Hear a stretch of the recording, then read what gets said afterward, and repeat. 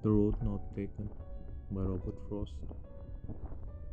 Two roads diverged in a yellow wood, and sorry I could not travel both.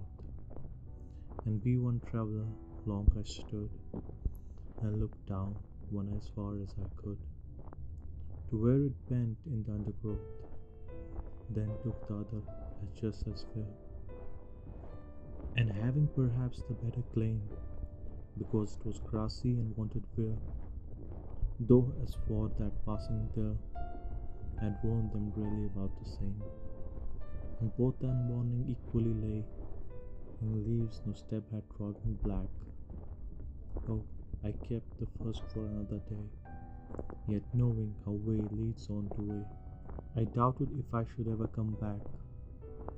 I shall be telling this with a sigh, somewhere ages and ages hence. Two roads diverged in a wood, and I took the one less traveled by, and that has made all the difference.